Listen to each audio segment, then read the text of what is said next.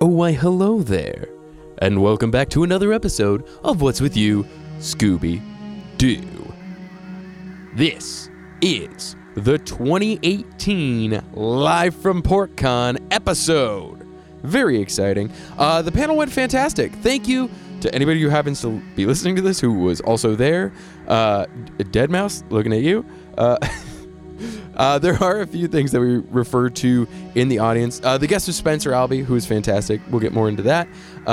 We had actually been chatting the night before. He was on the Nightcap Show, which is the monthly variety show that I co-host with my buddy Krister.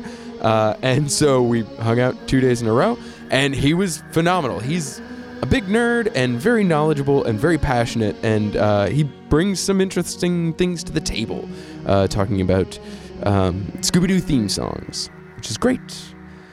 In addition, we talk about some stuff. There was a guy there there are a few different people in costume, as you would expect at a con, and few of them, their costume inhibited their ability to give feedback with a face or voice, so they chose interesting visual ways of doing it, and it was a lot of fun. I had a blast at the con in general. I mean, cons are always a trip, but that one especially, the local one here in Portland, Maine, is so small and kind of intense isn't the right word, but fun. Like, everything's kind of compact and very grassroots. It was a great time. So thanks to them for having me. Some of the audio in this isn't completely stellar. I unfortunately I was doing everything myself and I kind of fell behind, and so there are some things that are a little bit quieter, some things that are a little bit louder. Luckily there's no hissing or anything like that that's too crazy, but it is, some of the time it's difficult to hear some things, and the theme songs don't necessarily sound their best, but you can tell which one we're talking about, and it all works out. I don't think any of this is unlistenable, but just an FYI that some of it might be a little bit more difficult. What else? Sorry about sort of falling behind on some other things. Some of the videos haven't been going up on Facebook, and the Instagram and Twitter has been lacking lately. With the con and this play I've been in, I've really fallen behind, but we're going to be coming back strong, so keep an eye out on all the social media. Where is that, do you ask? I'm glad you asked. Facebook.com/what'swithyou Scooby-Doo. Twitter is @WWY Scooby-Doo. Same for Instagram, @WWY Scooby-Doo. In addition, if you'd like to get in touch with the podcast, you can email us at what'swithyouScooby-Doo@gmail.com. That should be it. Thank you as always for listening. And now, live from Portcon, Maine, 2018 with Spencer Albee, to the podcast. Let's do this. What's with you, Scooby-Doo? Welcome to weirdness. Live from Portcon, Maine, coming to you from the heart of the twin trash cans in Maine's own apotheosis of nerddom and loving things and things loving you. Welcome. My guest for today on the podcast, in not my apartment for once, is Wait, I'm not in your apartment for once? You're not in my apartment for once. Do you spend a lot of time in my apartment? Start paying rent. Do you want the NPR intro? I can give you an NPR intro. What do you got? Okay. My next guest is an entrepreneur, musical visionary, enfant terrible of the Portland music scene, Spencer Albee. Terrible baby. Thank you. You're welcome, Thanks dude. for having me. Thanks for calling me a terrible baby. Okay, but that phrase, that is a phrase that's used, enfant terrible, as like a badass. Is that true? Yeah, it's like I'll believe anything you say right now. Well, I like that it works that way. Yes. But like Oscar Wilde was known as an enfant terrible, and he would not let the establishment tell him who's boss. Yeah. Well, that cool. Me either, man. But you're a Portland, Maine musician. I am. Been here a long time, like 20 years. Me go back a long time. Long time. Moved here in 95 from York, Maine. From York? Yep. Surf town, baby. I think that's actually when I moved from York. From York. Yeah, I moved from York in 96. Okay. Yeah, I moved there in 90. Mm-hmm. But I would have been a child. A wee man, infant terrible. Yeah, I would have been an enfant terrible. But typically we start off with a little history lesson, a little getting to know you. What, if anything, is your history with our Lord and Savior Scooby-Doo? I have eyes. And had television. And yeah, I mean, I would watch it. You know, I'm not going to claim to be, you know, a level of expertise on the topic, but it was certainly like in the fabric of my childhood, and watched it every day and multiple times a day. And by the time I was a kid, there were more than a few versions of the show. And then I'm of the era too when they started to do kind of the like the cross pollinations with the Harlem Globetrotters, in the then DCU, the Super Friends. Yeah. Wait, is that no? It's Sweet Georgia Brown. Yeah, love those guys. Did you ever see the Harlem Globetrotters live? They came to the Civic Center all the time. Well, they're like Menudo. Like they get old and they keep switching people out. Like, yeah, right. They actually were. They have the new curly. Yeah. They keep updating the whistle. Wait, theme. do you guys know who Menudo is? Okay, all right. It's gonna go this way. I get it. This is gonna be. My references are gonna go over huge. Yeah, mine are gonna go. Yeah, it's gonna be like a fart in church. But yeah, Menudo was a pop band in the 80s, from Miami, I think. Yeah. But they were notorious because as members would get, like, once they'd get out of the boy band age group, they would just all of a sudden, like, Tito get was new gone. ones. Yeah. Well, I mean, to a certain extent, Kiss did the same thing. Yeah. I mean, you always had Paul Stanley. You always had what? Gene Star Simmons. Child and the Demon. Yeah. And then, you know, obviously Peter Criss got booted. Oh man, what does it even look like? The passive aggression in those meetings. You know. Are you talking about like two people on opposite sides of a giant conference room table being like, "So how are you doing today?" Fine. Yeah. How are you? Yeah. How do you think it's going in this band right now? Oh yeah. A bit more good. But you could like see like almost the undermining that would go in, and just like saying that, you know, you're not the heart and soul of Kiss, all this stuff. You know, just making people feel terrible, and then writing them out of contracts. Ugh. And in the case of Peter Criss, I believe he was out of the band for a while and then back in, and like where must he have been when he rejoined? Like emotionally? Just the whole thing. Like he gets the call. He probably got several calls, and there were times when his confidence was boosting. He was like, "No, I'm not coming back." Slam. Yeah. And then there were times when he was just like, can I get back to you? I would say he probably said yes. He didn't go on tour. I feel like he could have drummed for AC/DC. No, actually, I don't think he could have. He stinks. Yeah. When did AC/DC ever have any complicated drumming? No. I meant Peter Criss stinks. Oh. AC/DC now. Those guys rock. Well, yeah, but the drums is psst. Kiss or AC/DC. Kiss. Yeah. Does any Show opinions? AC/DC. It's kind of science fact, right? Yeah. All right. Kiss. I saw Kiss open up for Aerosmith, and it was just like, watching. Oh my God! Like Kiss played, and they had to blow things up every 3 seconds. Yeah, and get elevated up onto the rafters. And look over here. We're still not playing very well. It's the magic trick. Yeah, look over here. Yeah, what? Oh, I think music was happening, but there was an explosion over there. They legitimately sounded like you would have been proud of them if it was like your little brother. What year? You know what I mean? Oh, look, they wrote songs in the garage. Yeah. You're doing so great. But they're so rich. It's so aggravating. And then Aerosmith came out, and we're like, oh, we can actually play. What year of Aerosmith? I mean, it was later. It was... okay, so I mean, it's like... I would die for you. Actually, it was... I think it was right around 2003. Armageddon had come out. Yes, it sure had. And I don't want to miss a thing. Except that song. Every time I close my eyes. Oh, man. Well, that was not the highlight of the show.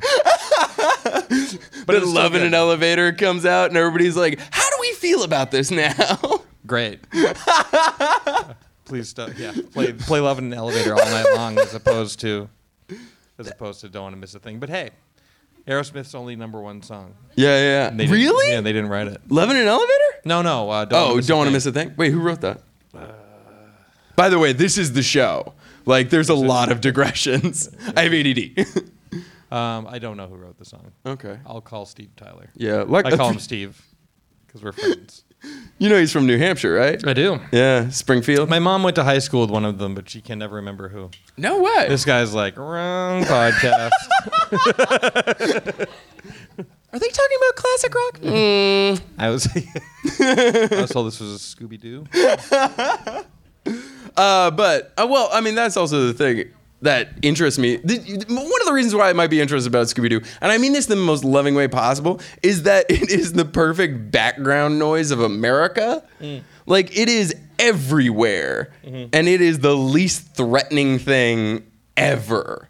I mean, like, you could talk to anybody in the world about Scooby-Doo. Like, the fact that, and this comes up frequently for me, the fact that Eddie Izzard, like, world-touring comedian, like, says, like, oh, you go to France, and it's like, Scooby-Doo? And they're like, oh, Scooby, Shaggy? And it's like, why?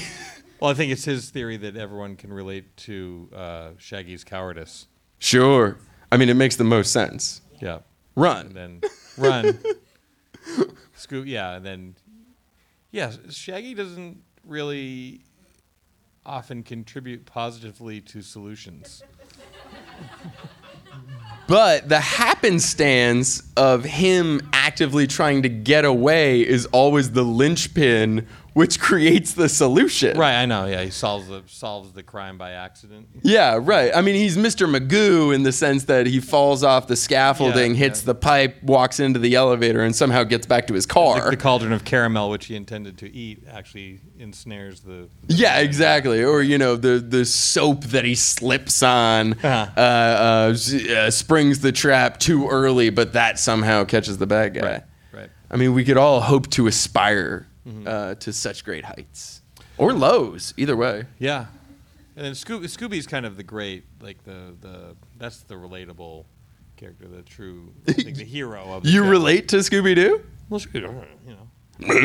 Yeah, he's just kind of like, he's just down for whatever, he's a friend to everybody. He's never like the problem. The every dog. Yeah, the every dog. Yeah. That's who you want to be in life. You want to be Scooby, but then I think we discussed this briefly when we first discussed this, but each aspect of each character of the show kind of represents an aspect of everybody's personality. Yeah, we each hold the gang within us as like a weird archetype.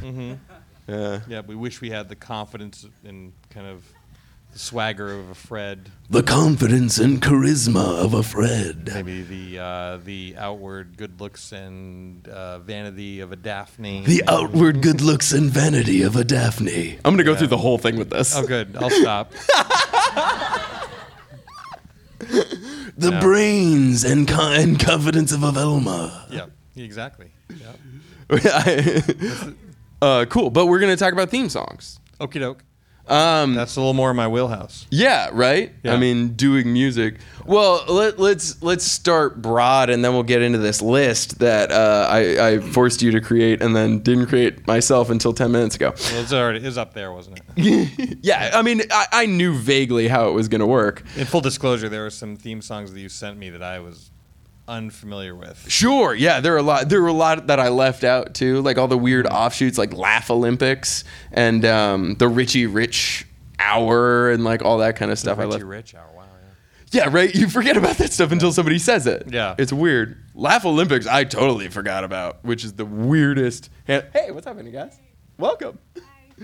The Laugh Olympics is still the most bizarre thing to me in the sense that they saw O.J. Simpson and at the time Bruce Jenner battling it out on the network stars, and they were like, what would happen if Top Cat and Snagglepuss tugged of war? And they created I don't even know if it was a hit show, but it was a show. It was on. Yeah, that happened. I don't remember that. But listening to the theme songs, does it bring back, I mean, was it, I feel like there are so many theme songs in the 90s that people like vividly go ape turducky for. This isn't an 18 plus panel. I keep forgetting.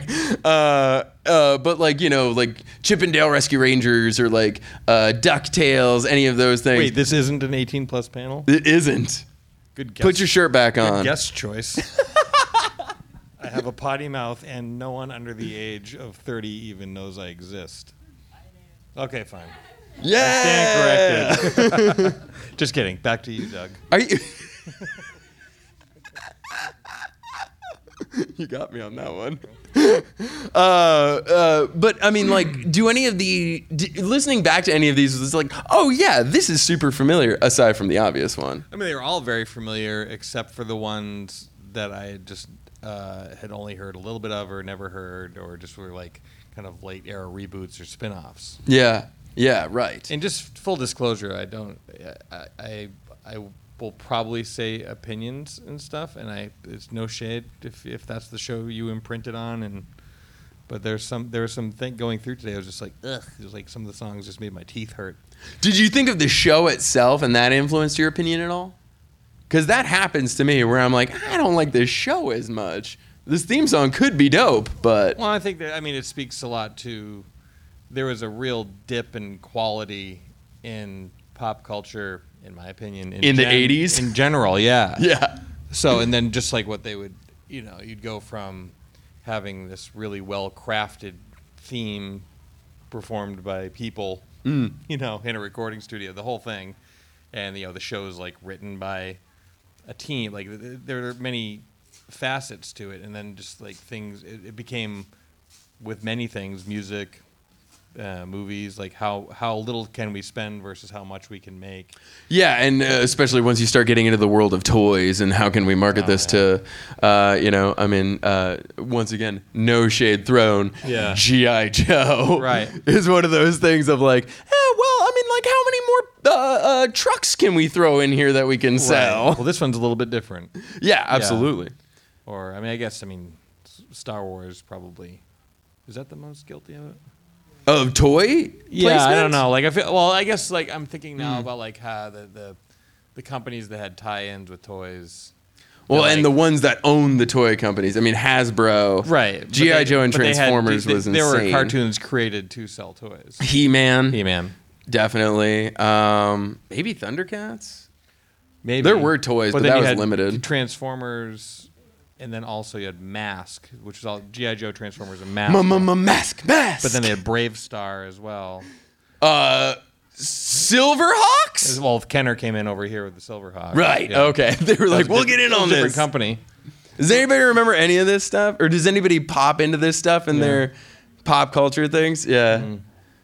That was an awesome time to be alive as a kid. Well, everything felt important. I was driving by, you know, Toys R Us over there, and they're closing. Yeah. And we were doing Portsmouth. It was the Portsmouth one that was closing, and it was just like, that was like the place of dreams. Yeah, well, as a kid, you know. And you had like your wish list? Always. You remember they'd give away those, they do like these sweepstakes if you won or called in at the right time, and you could, you know, run as fast as you could with a shopping cart or multiple shopping carts and fill them up as much as possible. And to be that child, everybody wanted to be that child. Oh, God, I do remember those like advertisements and being like, God, I want to be that. It'd be so amazing to get all of the Transformers. In one, you're just walking down the aisle having that dream, just going like an arm behind it. Yeah. Oh. There's always that kid, you know, in your school who had all of the toys because, like, and you know, they now have blue collar. I have all the friends. Yeah, like I had a G.I. Joe that somebody gave me because the rubber band broke in the middle. Yeah. Not to say that, like, my parents were just like, we just, weren't like super affluent. Those things were very expensive. I had the toys. Yeah. But like some people had all of them. Yeah. Like I had one friend who had all 5 Voltron lions. Aqua Duke. Yeah. We'd all go over to his house and just stare at it. He'd let you play with it, and then he wouldn't. Yeah, right. No, you can't put it in the sand. Yeah, my mom said you can't touch my toys. What did they call you as a kid? Were you called Spence? Was it always My Spencer? folks? Other kids. Both. Yeah, it would go back and forth. You weren't like firm on it. You weren't like, call me Spence. No, I wasn't firm on much. I was a pretty big nerd. Still am. Sure, yeah. Yeah, so there's like for anybody who hasn't seen, he has an Enterprise tattooed on his forearm. Boom. So, you got some nerd cred. 1701A, by the way. So. None of you are writing that down? Okay. But it's the one that appears only in Star Trek V, actually, after they blew up the Enterprise and the search for Spock. And then went back in time and Earth, got the whales, came back. And then at the very end of the voyage home, they were issued 1701A, which basically effectively looked the same as the previous model, but it was new. Was this a Star Trek panel? Colorful metaphors. You're dressed like Freddy Krueger. I met Robert Englund. I'll see me after, and I will tell you the tale. You met him? Yeah. Oh, sweet. We're gonna tell you now, I guess. But there's this hotel in LA that was like a functional but nice hotel. Wasn't like the Chateau Marmont or anything. Yeah, right. But it was good. Had a pool. All kinds of people. You'd see Not all the kinds Chelsea. Of people. Saw Lance Henriksen there once. Really? Yeah. It was just like, but it was like, what? And then I was just sitting at the tiki bar by the pool, and then just like, boom, guy sits next to me. I'm like, hi. Holy crap. He's talking. And you were like, I loved you in the Adventures of Ford Fairlane. Your Phantom of the Opera was the best. But he was super nice. Talked to me for hours. Really? Yeah. And just, he was all over old Hollywood, right? Yeah. And roughly. I think the biggest thing that my biggest takeaway from talking to Robert Englund, the thing that stuck with me the most is that he said, like, for him it was weird because when he went into the makeup, he said, Yeah. it would have been like, what, 84, 85, somewhere in there? The first. Anybody? We have a room full of nerds. Come on. The first Nightmare on Elm Street was First Nightmare on Elm Street? You got it? Right. So when he went in, he was in his 30s. He was like a young guy, Oh, okay. And then when he came out, that was like, nearly 20 years later. And he was just like, now I'm old. But according to the makeup, looks now the wrinkles will, now right. he's like, now he doesn't even go into makeup. Yeah, I wonder if Crispin. JK. I know Crispin Glover probably doesn't, but I wonder if Crispin Glover ever looks at his old makeup in the first Back to the Future and he's like, I look better than that. Or sorry, I look better than that. I know. He seems chill. I'd like to hang out. Have you ever seen his Letterman interview? Yeah. Oh yeah. Of course. Brutal. Yeah. Epic. His dad also is apparently like totally. Yeah. Well, his dad is in Diamonds Are Forever, the James Bond movie. He's one of the weird henchmen, the 2 gay bad guys in that. Mr. Kidd and Mr. Wint. Yes, Mr. Wint. Yes, Mr. Kidd. He's one of those guys. Yeah. And apparently he's like that in real life. Got a Tom Baker scarf in the house. Whoop whoop. Boom. All right. Let's get into this list. So we're doing Scooby-Doo theme songs. We're ranking them, in our opinion, from worst to best. So Yeah. Well, I told you before this started, like we're gonna. This is gonna be subjective. Yeah. And there's also for me, like there's gonna be like 5 or 6 that are interchangeably the worst. Yeah, right. Or just kind of in the middle. I feel like the worst for me, I know. The best for me, I know. And in the middle, I'm like, it could go either way. Yeah. That's kind of where I go into it. Well, we'll get into this as we get closer because there's a Scooby-Doo factor that really it's where the franchise lost me. Okay. All right. We'll get to that in a minute. I'm interested. All right. So let's start. Coming up, number 1 with your worst Scooby-Doo theme song, Spencer Albee. I think what I chose for the worst, again, this could be a couple of other ones, but I chose Be Cool. Okay. All right. Be I'm Cool into that. Scooby-Doo. Yeah. And the reason is because it's just like canned music. Yeah. There's nothing to it. There's nothing to it. Yeah. Should we listen to it? Sure. You guys want to listen to it? Yeah. All right. Let's get into it.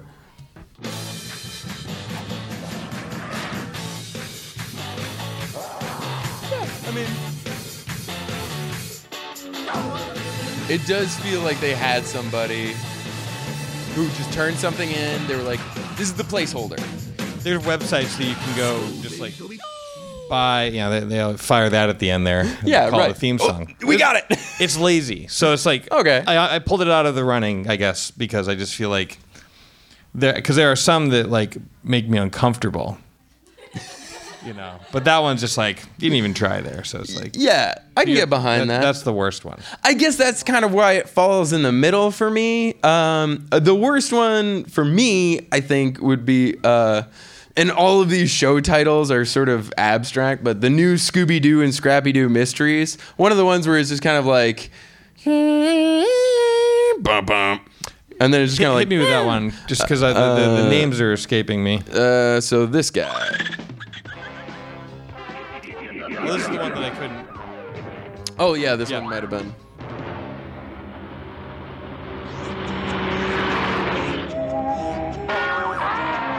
Wink. Bucket, bucket, bucket, bucket. Spill. And then some kind of classic stuff from earlier that they repurposed. Yeah, we can go ahead and give this one a pass. This is Yeah. I mean, well, and it is funny how often they try to harken back to the old stuff and how often they don't. Yep. Especially for trying to capitalize on a franchise. Like, the whole purpose is to be like, hey, this thing was popular once, so let's bring it back and keep that popularity going. And then they just don't do anything from the original. Maybe this is just my age speaking, but I have a big problem with... Are there any kids here that you need to tell to get off your lawn? No. Okay. No. Okay. Get off of my lawn. It's the brand updating. Yeah. Okay. So the original Star Wars trilogy. Yeah. They looked great. They looked effectively they made improvements because they had more money to work with and everything. Right. But like that looks like that. You're talking about the 70s or 77, okay. 82, and 83. But not the special edition trilogy in the 90s. I don't want to get into the specifics. Cool. Of what's All right. canon Just and what's making not sure. canon, but Just making sure. That looks great. Yeah. Then, the 1, 2, and 3 come out in the the prequel late trilogy, 90s, right? Yeah. The prequel trilogy, and they don't look good. It doesn't look right. Yeah. And then the CGI looks horrible. Well, it's just dumb. They're just trying to do things. It doesn't look right. I'm not dismissing them as a whole because I know there's like lots of parts and pieces that can be taken out. I recognize that. But as a whole, Mark missed. And then the new ones, even though I'm not a huge fan of every single one that's come out, and some of them I think are dismissible, at least they recognize that they got it right the first time and don't change it. Like when can of Coke is red with a swoosh. Right. And then they put fancy thing. It was like, just do the thing that you do and keep it good. If you can make an improvement upon... What was the clear one? Crystal Pepsi. Crystal Pepsi. Yeah. Drink a water. Have a coffee. Why would you need that in your body? I'm not one that ever... I don't sign up for I don't really need to ingest whatever science has provided with us next, For just high fructose corn syrup? Plants are good. Yeah, I'm sure. Okay. They're doing a good job. All right. Next up, what do you want to drop on us? The next one I didn't particularly like as much was it a pup named Scooby-Doo? Okay. All right. Some gasps. Okay. I get it. That's fine. But you also have to I'm completely disconnected from this. I was not watching the show as it came out, so it didn't I don't have that imprint. 1989. What were you watching? 89 horror movies. Okay. Non-stop horror movies. All the time. Whatever I could get my hands on. And this was your obsession with special effects and makeup and all this kind of stuff. Horror movies, sci-fi movies. Yeah. All the things. You all missed the discussion last night at my co-hosted late night talk show where we were talking about this stuff. So FYI, we have a background talking about this stuff. But you were obsessed with the process of creating those movies and also obsessed with being scared. Yeah, they didn't scare me. I find horror movies don't scare me. I enjoy them very much. Okay. The Thing is my number one horror movie, if I had to choose one. John Carpenter's The Thing. Right, the remake, yeah. Do you what was the synthesizer in that? Was it a Prophet? No, I can't afford that. They make models that sound just as good now, but maybe not just as good. But yeah, there's just everything about it. There's just the production value, the directing, the tone. I mean, that one is scary when you watch. I've seen it so many times now that it's not scary. But is that Kurt?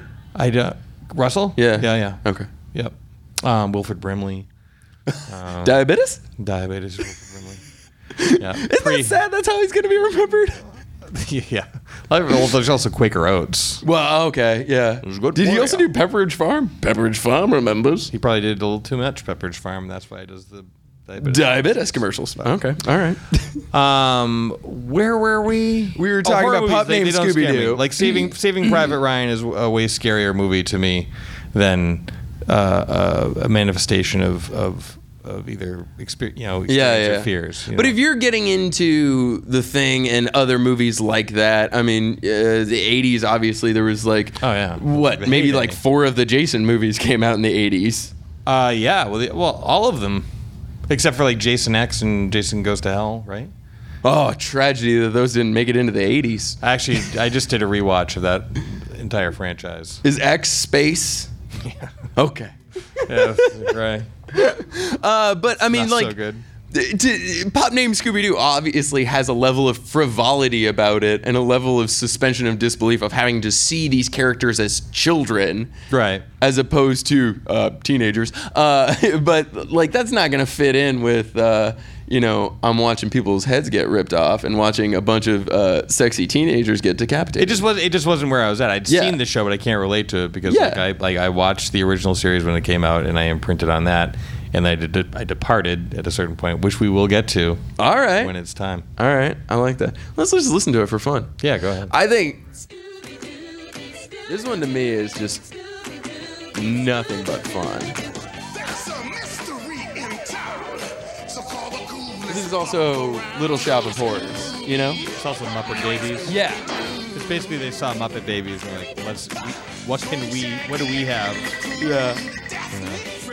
Velma too. Who's that guy? Little Richard. I doubt it, but it sounds like it. But it's like nowhere near glamorous enough to be Little Richard. Yeah, but it's a studio musician facsimile of, and like, the background chorus girls. Just like the 50s revival thing, again. Yeah, or 60s. Yeah.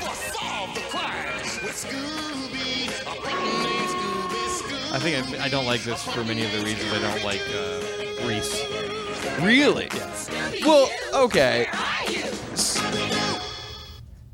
I love that theme song. Cha-cha-cha. Anyways, but here's another thing. Like you yearly do the Beatles night.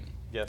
And I mean, I don't know how you feel about this moniker, but to a certain extent, you're kind of a revivalist rocker. I mean, you enjoy music from a different era and trying to recreate some of those elements. I mean, you can hear the 60s psychedelic rock and stuff like that in your music. Yeah. And so with something like that that's attempting to pastiche and I know that there's going to be emotional baggage with this term, but reappropriate certain musical elements from bygone eras into a common thing. I mean, like, how do you feel about that as a practice? I mean, you seem to kind of do that. And when do you think it's effective? I don't mind it if it's done well. I mean, people are influenced how they're influenced, I mean, as relates to Scooby-Doo, I mean, live your life, whatever works, Right. But, I mean, everything's a regurgitation of something else. Sure, there's only 3 stories, and they're going to be done. Gregorian chant was probably people trying to recreate the sound they heard when logs rubbed together in the river or something. So nothing was, So whatever. I want to meet that nerd who's rubbing the logs and like. Well, it happened in fifths. You're doing it wrong. It's not how it goes. I liked it better when it was spruce logs, not oak logs. But you know what I mean? Like, so they hear this music and they recreate the music and, Yeah, this stuff from their childhood. And then so on and so on. Yeah. I mean, there's a certain point where you're either wearing your influences on your sleeve. Yeah. Or you're just ripping somebody off. Yeah. Well, and that's kind of where... Which I also will get to in a couple of these other themes. I like it. Yeah, okay. I like it. I'm gonna run through a couple of these pretty quickly. See, I'm also from the music business, and I've Humble brag? No, it's not a brag at all. And it's like, you ever heard that Hunter S. Thompson quote? Like, it's basically just, Clean it up. I've seen men, like in the depths of despair and all this terrible stuff. And I've seen the greatest minds of my generation laid to waste, stark naked and raving mad in the streets of Harlem. No, it's oh, not okay, it. that's Allen But he Ginsberg. has this quote about the music business where it is just like terrible, and I have seen it with my own eyes. There are a bunch of people who make decisions who are in music, they're in entertainment, but they might as well be selling shoes. Yeah, right. There's no reason for them. There's no joy or passion for actual music. It's just packaging things. Carrying on. Yeah. Nailed it. Carry on my wayward. Anyways. Kansas. You need to save that for the over 40 panel. Remember that time that we saw Kansas open up for Boston and Alabama? No, wait. It was Alabama opening up for America in Boston. No. It was Chicago opening up for Kansas in Boston. Mm-hmm. Yeah. Classic bit. Steely Dan was opening up for I love that guy. Steely Dan? He's awesome. He's good friends with Led Zeppelin, right? And Leonard Skinner. It's pronounced Leonard. Whatever. Once again, the over 40 crowd. Yeah. That was a 1-2 bam of a bunch of those references.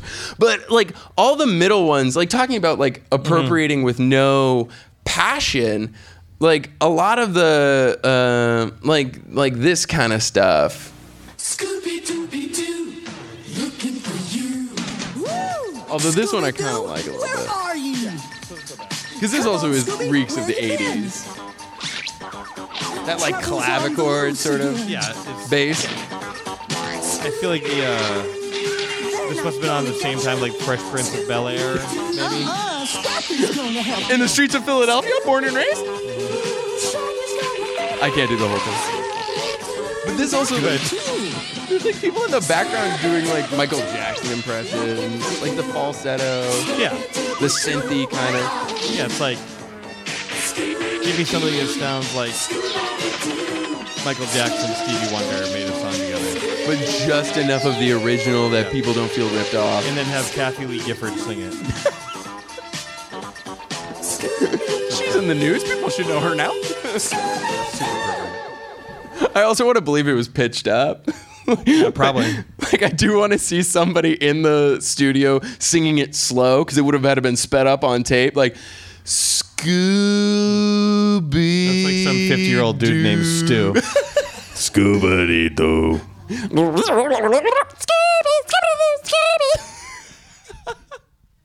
Yep. But like a lot of that stuff, like this middle era, it seems like just turn it out, see what you can do. Right. Yeah. Well, so that was like, I mean, they at least kind of repurposed the old theme. Yeah.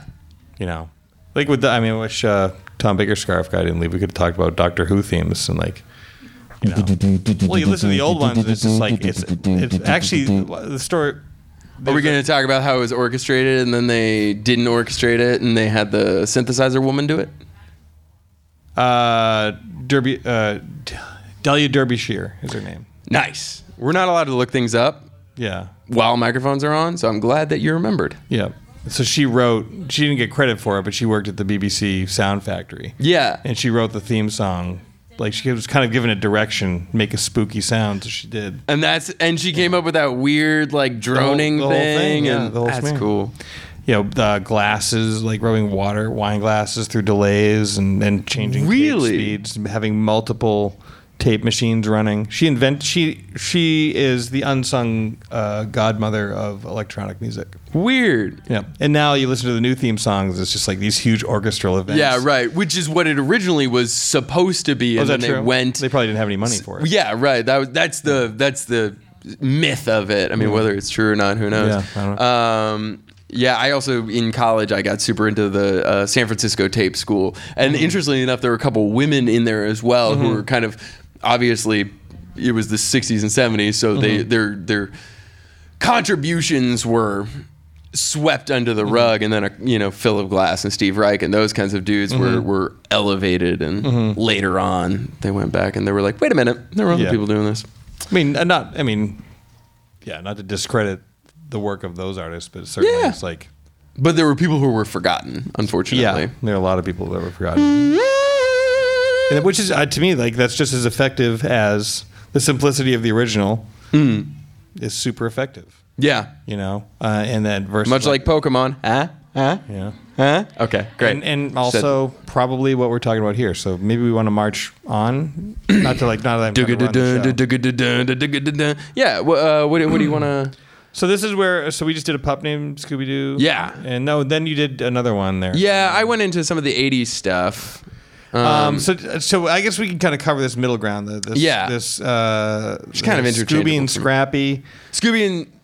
Oh, yeah. Scooby-Doo Mystery Incorporated. Let's go there for a second. All right, okay. Speaking of Doctor Who. Yeah, this is another... sounded like a discarded Doctor Who theme from like 88. That weird piano? All of it.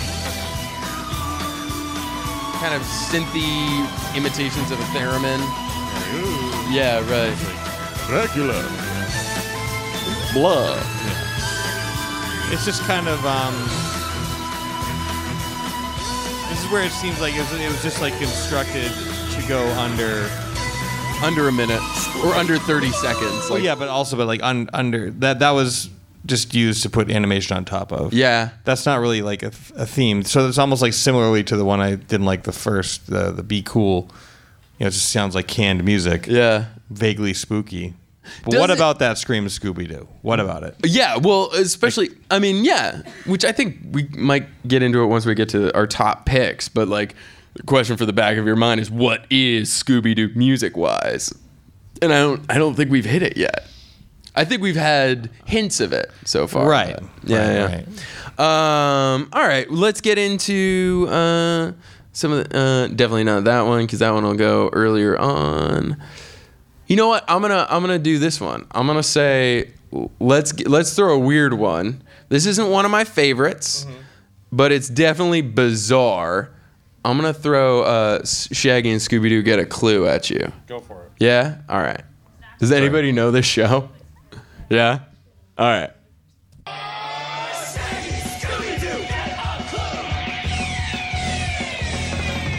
The year was 2003. MXPX had yet to disappear. I don't know, but it sounds like them, right? Or Bosstones. Oh, it sounds a little bit simple for the Bosstones. They're like too like faux hardcore for the Bosstones. Oh, they're pretty hardcore. But they were more ska. That singer's not sticking the landing. No. Yeah. But like the early 2000s, I feel like there was such an element of like, we gotta get the kids in here. What's popular? Blink 182? Yeah. You know? No, that's definitely the vibe I got here. And there's the other one, if you want to jump right over to it. Are we just gonna go straight up for the? My notes on that were Bosstones, question credit for being a song at least, arrow down, albeit terrible, awful vocals. Well, yeah. I mean, a lot of those bands, though. I was not in a good with mood all when the I love wrote in my this. heart, I know that you're gonna hate me for this, but one of my favorite bands of all time is Less Than Jake. Whatever, yeah. And again, live your life. you know, I mean, yeah, right, yeah. And I feel Less like Than Jake is Less Than Jake, but what these people are trying to do is create like a facsimile, like, half-ass hire facsimile. Less Than Jake. Yeah, right. You know, or MXPX. Hire or the Bosstones. Like, it's not like the Scooby-Doo brand. People be like, I'm not doing a Scooby-Doo theme song. Like, what band wouldn't want to do a Scooby-Doo theme song? Especially, which I feel like in the next one is actually a name brand band. I feel It like. is. I think so. If you're going to go the way that I think you're going to go. Yeah, go ahead and play. Is it What's New, Scooby-Doo? I think so. Okay, yeah, it's Simple Plan. Which this just reeks of this era of music. Yeah. This could be Green Day. This could be Fall Out Boy. This could be... Yeah, anything that was playing on Fusion or Music Plus in Canada. Did you ever do one of those like skate shows? Yeah. X Games? Yeah, or like I feel like not Vans Warped Tour, but like one of those vans. Like there's like a skate pit in the middle, and you're just playing while people skate. Sure. How are they pitched to you?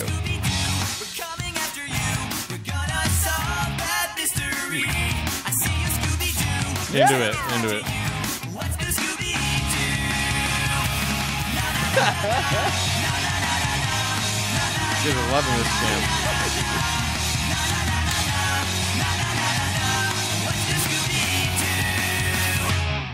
I mean, it's Cards on the Table. That was the music I was listening to around that time. Simple Plan was a little bit too pop punky for me, but early 2000s, I was listening to like Green Day and Sure. I fell off with American Idiot. I'm gonna claim that as my hipster cred. American Idiot. It's fine, but I preferred Nimrod and Dookie. Sure. Yeah. Well, Thank you, Dead Mouse. So that one I give, even though it's not necessarily my bag, and that's not the Scooby-Doo theme song I imprinted on. Yeah. I give it credit for being a song. Can you do that? The like Sum 41 Simple Plan vocal thing, like the Canadian pop punk vocal thing. Can you do that? Oh yeah, like we had our own fake emo. My real band had a fake emo band called Book of the Ages. Great. And can you give us a little taste? Well, yeah, it's like. Well, the hook was "Tell me why must you make things so difficult? You are my number one." That doesn't make any sense. Time for you to look inside of me when I have nothing left to say. Yeah, he really got behind it there. Thank you. I stuck the landing. We also had to we were also a band that was around in that same era, and yeah, so you would have been going up against Newfound Glory, Sum 41. We'd go out on tour with bands like that. Really? Yeah, and did you do a Vans? No, not that tour? specifically, Okay. but just watching lots of arms crossed while we did our thing, which wasn't that, and it's no discredit, but it's just like square peg round hole. Yeah, Motion City Soundtrack. Did they kind of fall in that? Yeah, I'd say so. A little bit. Yeah. But then there's Brand New, and then it went into like emo town. Oh yeah, Dashboard and all that kind of stuff. Played with Dashboard. Did you really? Yeah. Oh, His no. crowd didn't like us. He did. Yeah. He was very nice. Uh-huh. His crowd was kind of like, no. That's also, I mean, that's like tangential to you hear stories about, aside from the lead singer, like Creed being in the green room and everybody wanting to hate them, and they're just the nicest people ever. And everybody's like, oh, okay, crap. They're fine. Hi, guys. Yeah, I invited Creed to the party. They're too nice. They're too nice.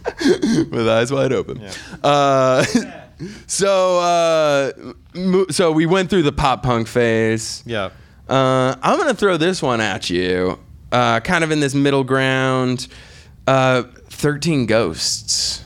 Mm-hmm. Play it. All right, let's do this. This is a warning. Oh, yeah, Vincent Price. Yeah. Actually Vincent Price. Opens this chest of demons will release 13 of the most terrifying ghosts upon the face of the earth. I mean, it also sounds like something that would be hosted by Elvira. You know what I'm saying? Yeah, they got like a real. They went in on this one. That's a real orchestra. Yeah. That's yeah, real Vincent probably. Price. That's a real pipe Can organ. return the demons to the chest. Because you let them out.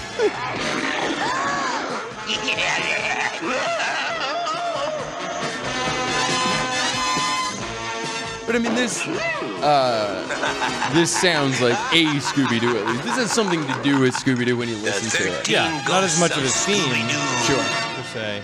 Well, I mean, this kind of reeks a little bit more of the. I feel like this was big in the '80s. The whole when walking to school one day, he slipped in a puddle of radioactive material and became Rubber Boy. You know, now Rubber Boy using his rubber powers. You know, that harkening back to the '50s of exposition as theme song. Yes.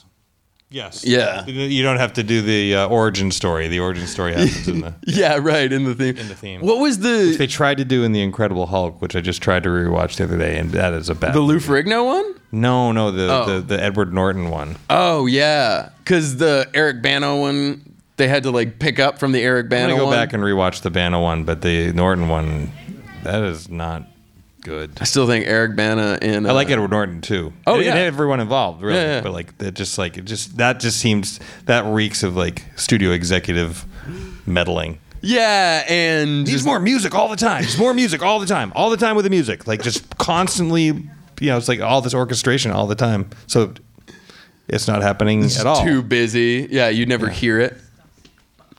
You got it? All right. Solve that.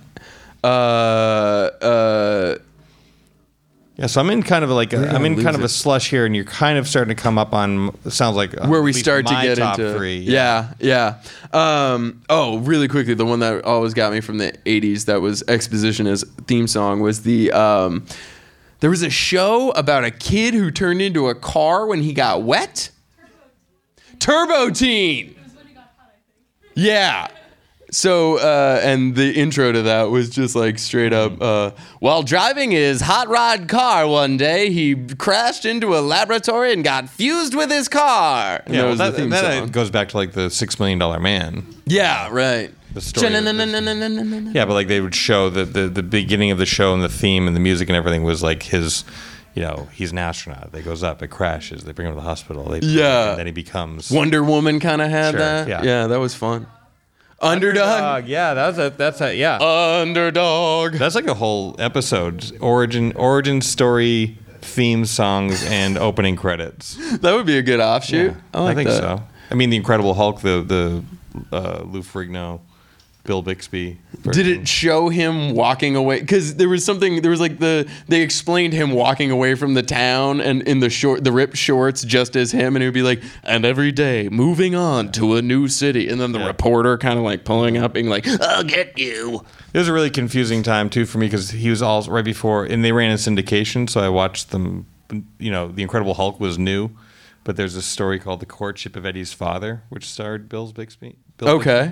And to me, as a kid, I was just like, I couldn't make the separation. Like, hey, wait, he's a father, and a very caring father, and you're just like afraid for the kid that he's gonna like get the green eyes and like. Yeah. You didn't clean your room, Dad. And like the bear flying. Yeah. All right, yeah. Let's pop into the good ones here. So let's say top 3. Okay. What's your third from the top? My third was the new Scooby-Doo movies. Yes. All right. So this is the series when they started bringing the Harlem. Your case would be the old Scooby-Doo movies. Right. Because I'm old. Or most of the people. Right, and they're old. Yeah. Yeah, most people. Everyone. I mean, me technically too. I guess so. It was weird that they called the movies because they were or at least 45 minutes long. I don't know why they were movies. Yeah, like because Sonny and Cher were in them. They're like, no, it's a movie, kid. Well, yeah, that's when they started the kind of. Well, we didn't touch on. Okay, we'll touch on it in a minute. All right, yeah. But yeah, that's when they brought in like the partnerships to kind of like brighten up. Yeah, Phyllis Diller. Sure. And, yeah. So on.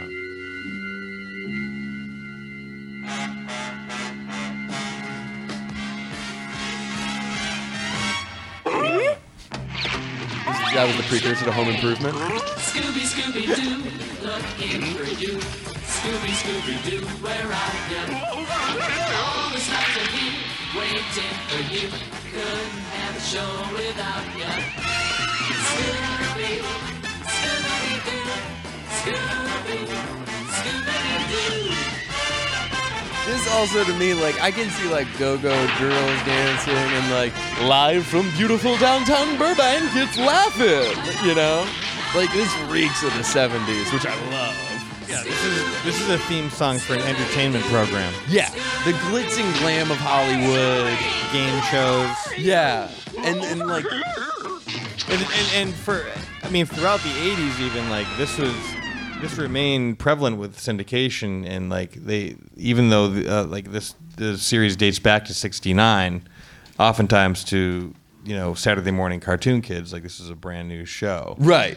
So like that style like carried over into well into the mid '80s. Well, and the thing about it at that point would be like if you saw it for the first time in the '80s. What would ever tell you that wasn't the first time it was showing? Like, where are you going to find that out? Reference. Yeah, you're not going to go on the internet and be like, what's this thing? And it's going to be like, this show debuted in 1969. You're just going to be like, oh, this thing that I'm seeing for the first time. You're not going to have any there's no reason to doubt that it's the first time that anybody's seeing it. I did try to be as objective as possible too, like Sure. as you could be in making a list like this, because And not like, get some, nostalgia. Like you imprinted on a different Scooby-Doo than I did, right? So you're gonna feel like the song that you associate with the show that you watched when you were eating popsicles that were awesome and everything was great. You know, that's gonna be your thing. But I am trying to just kind of rate them on the merits of a song or effectiveness as a theme song. Objective as They can be in having and making it an opinionated list. Right. You know. But I was taking that into consideration. I'm not just trying to, you know, because as my list narrows, so I guess we could talk about 1 and 2 for me. Yeah, let's go for 2. They're effectively the same. Okay. Because it's 2 versions of the same theme song. Right. So I would give number 1 would be just the original Scooby-Doo Where Are You with Right. the original vocals. And then I was doing some reading today, and I think they might have got, do you remember Herman's Hermits? Vaguely. Mrs. Brown, you've got a lovely daughter. Yeah. Terrible. It's just like, they're like, what do we have that sounds like the Beatles? Oh, that. You Yeah, know? well, I mean, but that was also the songs that came into Scooby-Doo. Right. Like So they- happy is the secret word, and if the happy can get you through. So, yeah. What sounds adjacent to the Monkees? Yeah, exactly, which sounds like a copy of the Beatles. Yeah, right. So what they did initially, if you play, you can. You want to go for the first one or the second one? Well, play a bit of the first one or all of it or whatever. Okay, yeah. So this was the original. This is my number 1. Yeah, me too. Which is the jam. Yeah.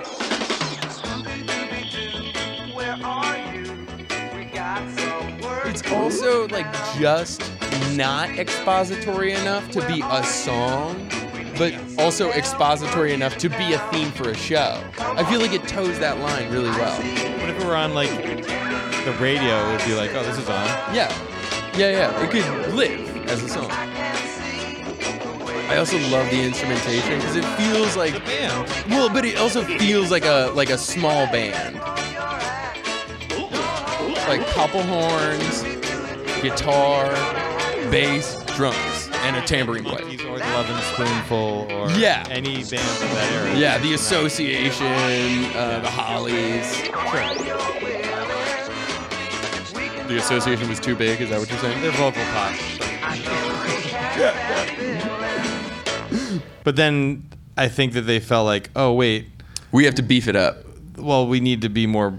If it'll be more people like if it's British. Yeah, so is everybody familiar? So the original Scooby-Doo Where Are You? It ran for 2 seasons before they moved over to ABC, I think. And so they just re-recorded the exact same theme song for Scooby-Doo Where Are You? So Scooby-Doo Where Are You continued for another season, but they re-recorded the theme song. By my ears, it's simply a new vocal. Yeah. Same everything. Yeah, I mean, it's damn close. Same effects. Yeah, Scooby-Dooby-Doo, where it definitely are sounds more you? poppy. Some work to do now. Scooby-Dooby-Doo, where are you? It's a Partridge Family. Okay. Right, the Brady Bunch. Brady Bunch. Bunch, We had like a lot of TV bands at that point. Yeah. Who's the dude? Cassidy, David Cassidy from Partridge Family. Right. Yeah. Tiger Beat magazine had just started it. So they need to get a dreamboat out ahead of the Scooby-Doo theme song. I mean, of course, 3 years later, Danny, oh my God, Davy Jones was actually in Scooby-Doo. Right. There were background singers in this one as well. The other one too. Oh, were they? It was legitimately the same song with a recut vocal.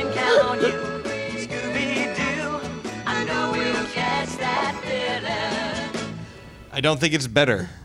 No, there's no reason for it, but I mean, Like if they made a new, like a brand, is there a Scooby-Doo running currently? Does anyone know? Which one is it? Scooby-Doo Mysteries? yeah, Guess Who Scooby-Doo is going to be the new one. Mystery Inc. finished 10 years ago now or something like that. Be Cool, yeah, finished last year? I don't know. But yeah, let's but they still haven't aired all of it. let's say there's a brand new Scooby-Doo. Right? Yeah, Right? what Like do they do? What's your pitch? If they did a brand new, here's my pitch. It's a show about a dog that kind of talks. Shaggy, Fred, Velma, Velma. and Daphne in a van, and they play that theme song. Yeah.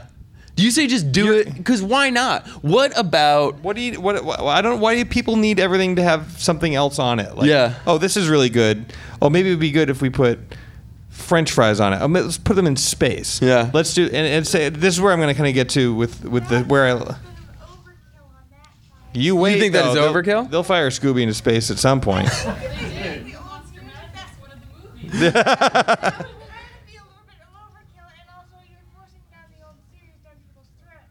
You think it's so if you okay, so there is an element of, you say it's forcing the old series down people's throats, but there is an element all the time of how do we pay respect to something that people love, which is, you know, various iterations of the original series, while still bringing it into the new century. Oh, we have an opinion over here? Well, yeah, I don't know which one it's called, but the one that has, like, they all live in the small town and, like...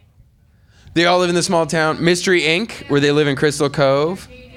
Yeah. I just found that trying to be too updated, but... Too updated. So you're saying that Mystery Inc. is... I'm sorry, we're going to get into Go the for it. specifics here. It's too, like... It doesn't pay enough homage to the old one thematically? Like, they're too interested in the relationships of the characters, like, romantically, instead of, like... I'm going to awkwardly repeat everything you say because this is getting recorded on a podcast. Okay, too interested in the relationships. I get that. Yes. Kind of like piggyback on her. Sure, yeah. One episode in that series where they In Mystery Inc.? where Yeah. went to a museum and they actually talked about the older episodes. And one of them was the 13 Ghosts of Scooby-Doo. Yeah, they show all the, yeah. Because Daphne's like, who's that? It's like, oh, that's reruns. Like, Fred's like, who's reruns? Like, oh yeah, that's right. You were at, Something, yeah, camp or something. Yeah, they definitely referenced all the old shows. And I mean, that is something that, I mean, well, as somebody who grew up watching, loving The Thing, what'd you think of The Thing remake? I feel like it was confused as to whether it was a prequel or a remake. Sure. I didn't appreciate a lot of the CGI. Right. Especially since they actually did the practical effects and then Right. did Well, CGI it was over them. Yeah. That was, yeah. Dumb. But Dumb. I did appreciate how perfectly they landed it right on the doorstep of the '82 movie. Oh, yeah. The way that it's set up for the movie. And there were Yeah. moments that were genuinely creepy, but it was just effectively the same movie. So, Well- I think the whole project was just super confused. And you know, I don't know how much I want to dive into this, but not The Last Jedi, but The Force Awakens is kind of a remake of Star Wars, what people also call A New Hope.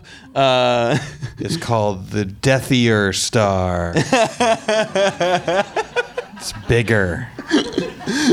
But I mean, there are those lines that you have to toe between, like, when are we just remaking the original thing with today's technology, and when do we imprint our vision or an updated vision or the 21st century onto this property? I just don't think you need to. I think, especially if you're taking a property that's from an era, you know what I mean? Mm-hmm. You don't really need to update. You know, you don't need to like let's put Fred in some iPhones. cool clothes. You know, because guess what? It's not cool in 5 years. Those clothes. Yeah, right. know? It is weird where- how like, often where- they go back to those clothes. Where are my Star Trek people at? Anybody? Wow, Yeah. decidedly low amount. Meh. Dead Mouse is like meh. More of a Star Wars guy. Wait, I just got it. It's a mashup of Jack Skellington and Dead Mouse. Okay. Wow, good one. What are we, an hour and a half into this thing? All right. I'm doing great, guys. But a lot of my people, Yeah, the Star Trek people. complain about the new ones. Into right? Darkness and... Which there's legitimate complaints to that movie for Sure. sure. But like ultimately, they're taking characters, that are good characters, like beloved characters, and giving them new adventures. And so we don't get into like a tete-a-tete about it, to varying degrees of success. Right. But I think that's successful because. But you think that... But they're using what originally was good about it and giving you more of that. I think they're at least attempting to do that, and I Okay. appreciate that. And then when the theme song came in, it wasn't It was the theme song from the show. The Jerry Goldsmith. No, the theme song from the show. Da, da, da, da, da, da. Oh, the original Yeah. one. Was that not Jerry Goldsmith? What did No, Jerry Goldsmith did the Next Generation? Am I Yeah, messed it up? was from the motion picture, but they used it for the Next Generation. Yeah. He also did one of my favorite film scores of all time, Chinatown. Chinatown, wow, no doubt. Yeah, I love that movie so much. Anyway, this is not a Star Trek channel. But like, sorry. what I do, I think that, Scooby-Doo could probably benefit from taking a step back and don't worry so much about updating it for the moment. Don't get the kids in here. We don't need MXPX. Well, it's not that you don't need MXPX because a lot of people have an affinity for, because like I said, they imprinted on that. But if you were to do a Scooby-Doo reboot and just kind of go back to the drawing board of what is it that makes the show popular, and it's probably not the nuances of the theme song, what era it puts you in, what style of dress they have, or anything. It's a story about these 5 factions of the human psyche stuck in a van together with a talking dog who go and uncover these conspiracy theories and plots. Yeah, That's and show. And that's good enough. Yeah. Oh man, we talked about Doctor Who while you were gone. Not because you were gone. I was actually bummed. That He's gone. Here. Finally, we can talk about Doctor Who. Somebody might actually know what he's talking about. But yeah. So I feel like, and so I guess we never did get to one of the theme songs, but which one? Scrappy Doo, man. That's to me when the show jumped the shark. Is it? And it's not the theme song. Maybe it's good, but it just reminds me of Scrappy. Oh, this thing. Uncle Scooby? Oh, he's a jerk. Yeah, the Scooby-Doo Scrappy-Doo. Yeah, we can talk about it. I'm Scrappy-Doo. It's like Joe Pesci. Puppy power. Joe Pesci. He probably is. I would bet. Yeah, that would be a great better. movie. Let me get him. Robert De Niro as Scooby-Doo. Yeah. Give me a snack. So we're gonna update it even more. Yeah. His name's not. I cannot stand Scrappy-Doo. Sure. I think that's a common thing. So the show's sliding in popularity, and Happy Days did this, with Chachi. Yeah. Because Fonzie was not cool anymore. Because he jumped the shark, literally. Brady Bunch. Yeah, and he jumped the shark. That's where the term. You guys familiar with that term, jumping the shark? Okay, so then Brady Bunch did it too. When the kids are getting older and no one's cute anymore, they did Cousin Oliver. Yeah. The Cosby Show did it with when their kids get. I know. It's bad word, but it was a show that was on. Urkel literally became the show. In Family Matters. Family Matters. Yeah. The show became Urkel. Yeah, exactly. So it just kind of there's a certain point where they've lost their way. Yeah. And they're stretching the concept so thin because they're not thinking about. Unlike a lot of these shows we mentioned, those are good shows, but this is a good show. It's a good show. It's so good that it translates to nations that don't speak our language. And different eras. I would argue, no matter how hokey it is, you can watch the original Scooby-Doo, and however dated it feels with a laugh track and stuff like that. The laugh tracks are fun. It's ridiculous. Why would you put a laugh track in a cartoon? I'm assuming it was a holdover from the Flintstones and the Jetsons because those were supposed to be sitcoms. Right. Right? Don't you tell me what's funny. I'll decide if it's funny, pal.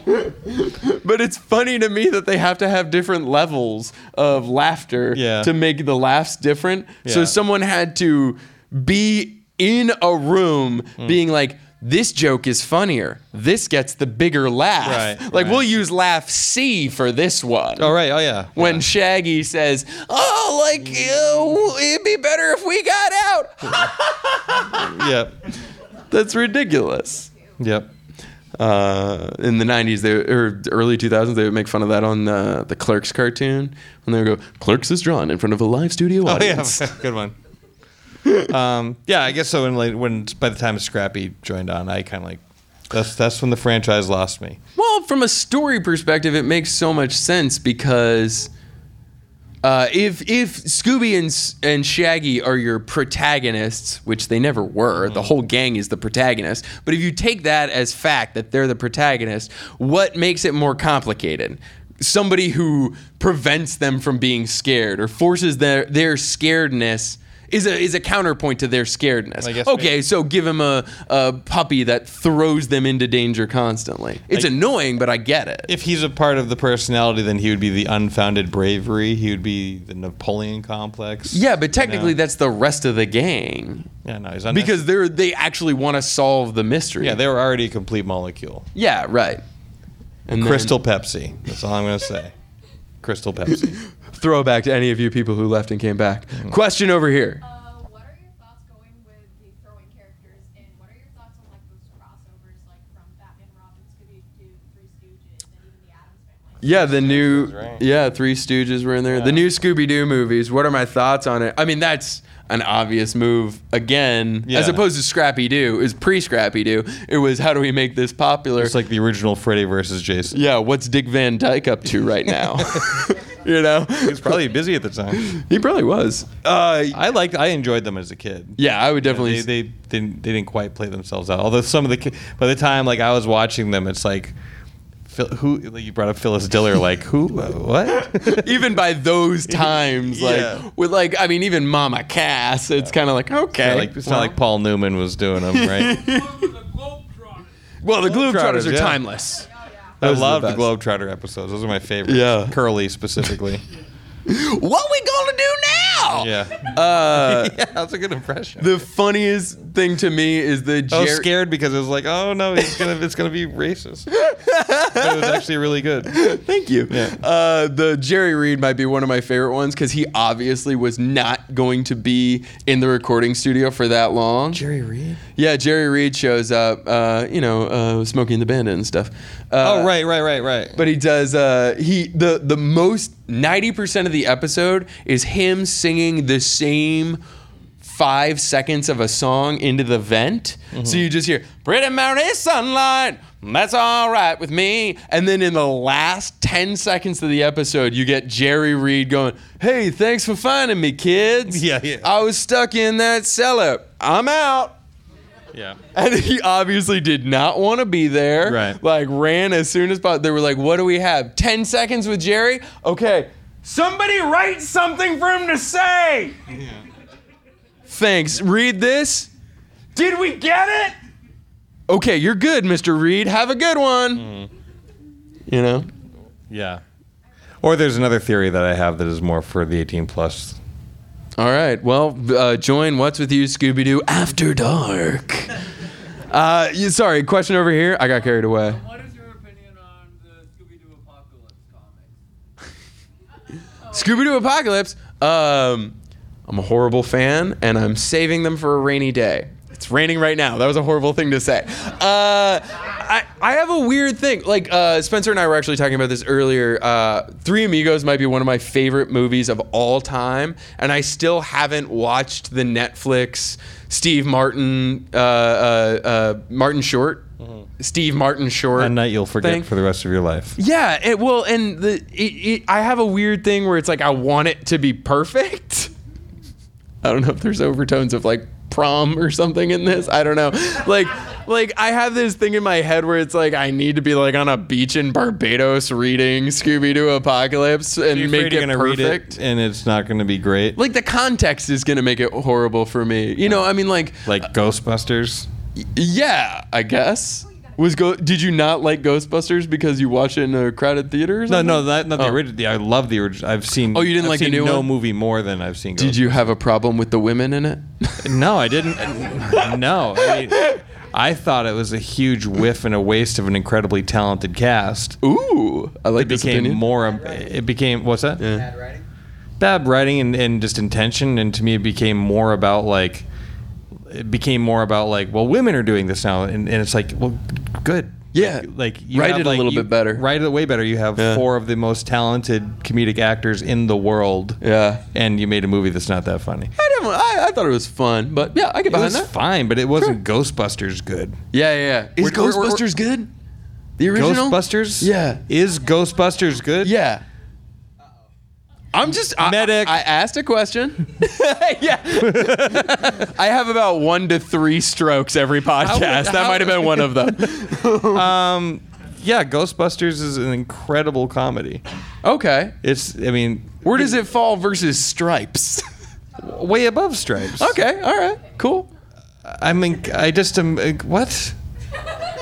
Hey man, I think okay. So my girlfriend had never seen Back to the Future. Yeah. And so we watched Back to the Future for the first time for her. Yeah. And watching it with her, I realized how the first 20 minutes of that movie was, well, you know that my father hit him with the car, and that's why he brought him to the house, and that's why we met for the first time. And it's like 20 minutes later, he doesn't hit him with the car. It's like the first 20 minutes of that movie is just setting up the next 20 minutes of the movie, and it's just clicking those boxes. So this most beloved movie of all time, and something that I loved in my childhood, watching it again, I was like, yeah, this is fun, but like, this writing is, can we be more like, click these boxes? I mean, Ghostbusters, there are jokes on jokes. On jokes? Listen, do you smell something? And they don't even like shine a light on it. Like, where do these stairs go? They go up. All right. And then there's the entire the whole, like sexual subtext of the whole thing. Yeah. Which was lost on me as a kid. I remember my parents saying like they were laughing about this joke, and I'm like, what? And they would not explain it to me because I was a kid, I'm obsessed with her because she sleeps above the covers, 4 feet above the covers. Yeah. I'm going to hit you with this. This is something that nobody seems to remember from that movie except for me, and I don't know why this is stuck in my craw from that movie. Mm-hmm. But please, yeah. Please. Yeah, the let's Thompson make twins. some. Ooh, baby, it's magic. Yeah. The Arista theme song. Why did that stick in my head? Nobody seems to remember that song but me. Did anybody remember that song when I started? I remember. Okay. You seem to be remembering most of the things I'm saying, so thank you. Yeah. Yeah, it's Magic by the Thompson Twins. All right. Thompson Twins were also on Arista. Arista had the soundtrack. Okay.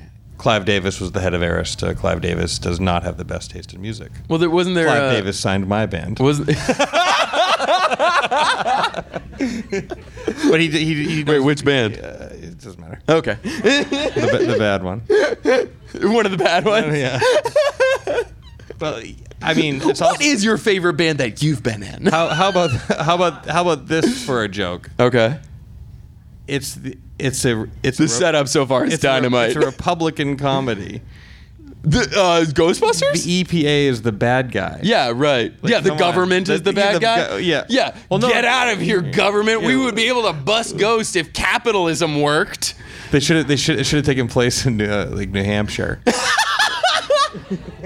Bill Murray should have looked at the camera at some point and said "Live free or die" instead of "This man has no dick." Yeah. 18.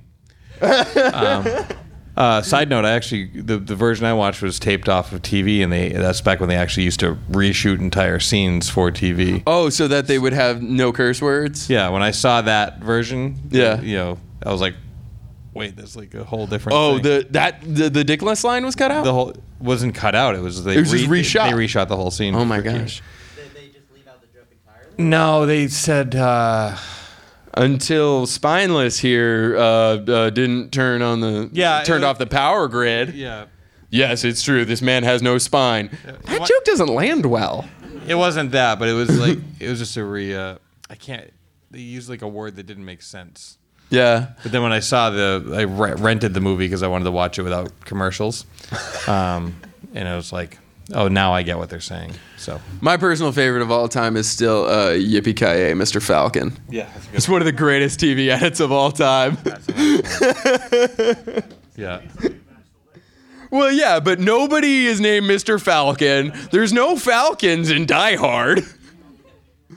Man, that must have been a fun job to have. Yeah, going through it, like also, being the 3 dudes in a room who are paid so little, but like somebody's yelling at them over an intercom every 10 minutes, like it's a Kafka novel. Yep. Do we get that reference? Did that one go? My Pinter reference didn't go over last night. No, it didn't. I still don't get it. It's fine. Not much of a reader. We're getting into reading. What's Saturday That's what Night they Live make movies sketch? for, so I don't There's have a to air read. quotes Saturday Night Live sketch, right? Maybe I don't. Oh, it's Chris Farley. Yeah. Yeah. Oh, is that Matt Foley? Wash behind my ears. Maybe I smell. I live in a van down by the river. Oh, is it Matt Foley? Anyway. Is it Matt Foley? I don't know. But Ghostbusters is a great movie. Yeah. All right. I'm fine with that. I think it'll hold up. Like, go back and rewatch it. The soundtrack. Here's another reason I like it. Elmer Bernstein's soundtrack. You remember the scene where they come out and they just get fired from the university. Yeah. I've worked in the private sector. They expect results. You know, they're just kind of like, they're drinking whiskey out of a flask. or Oh, whatever, yeah, like a they're passing it around? Yeah, passing it around and just kind of like scheming as far as what they're going to do. And then Bill Murray gets the idea. And he says this line. He says, call it fate, call it luck, call it karma, right? Yeah. I believe we were destined to get kicked out of this dump, right? Yeah. But underneath, Elmer Bernstein takes, and just for 8 seconds, The song that's playing? turns it into a musical. Okay. It's call it love, call it love, call it... All right. It's an incredible movie. All right. So I think what we can take away from this Scooby-Doo podcast is revisit Ghostbusters. Yes, if that was the point of any specifically themed podcast, is to check out something else. Yeah. Well, we have to wrap up. We're done, basically. But we said that the original was probably the best. That's my opinion. We I welcome think- yours. I think, I think everyone's entitled to their opinions, unless they're Nazis, and so let's all just get together and be good. But of course, let's get to pimpage. You have stuff coming out, right? No, I have a... I've literally quit. I don't know why you invited me here. Yeah, I'm working on a record. Okay, cool. And we dropped one last spring. Great. And spent that about a year touring on that, and have a few more shows this summer. And now I'm getting into doing that, and I'm working on rolling out a TV show. Oh my gosh. Okay, that's great. More on that to come. But where can people find you?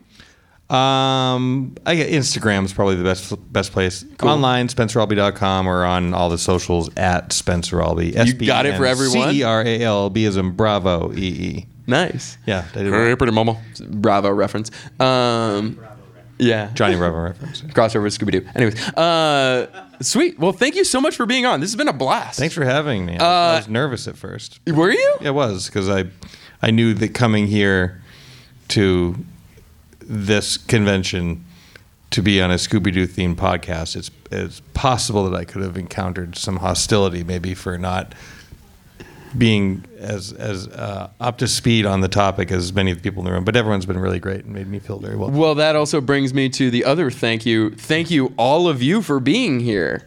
You guys have been great. This has been What's With You, Scooby-Doo. And as always, to you and yours this holiday season, time to look up the timetables.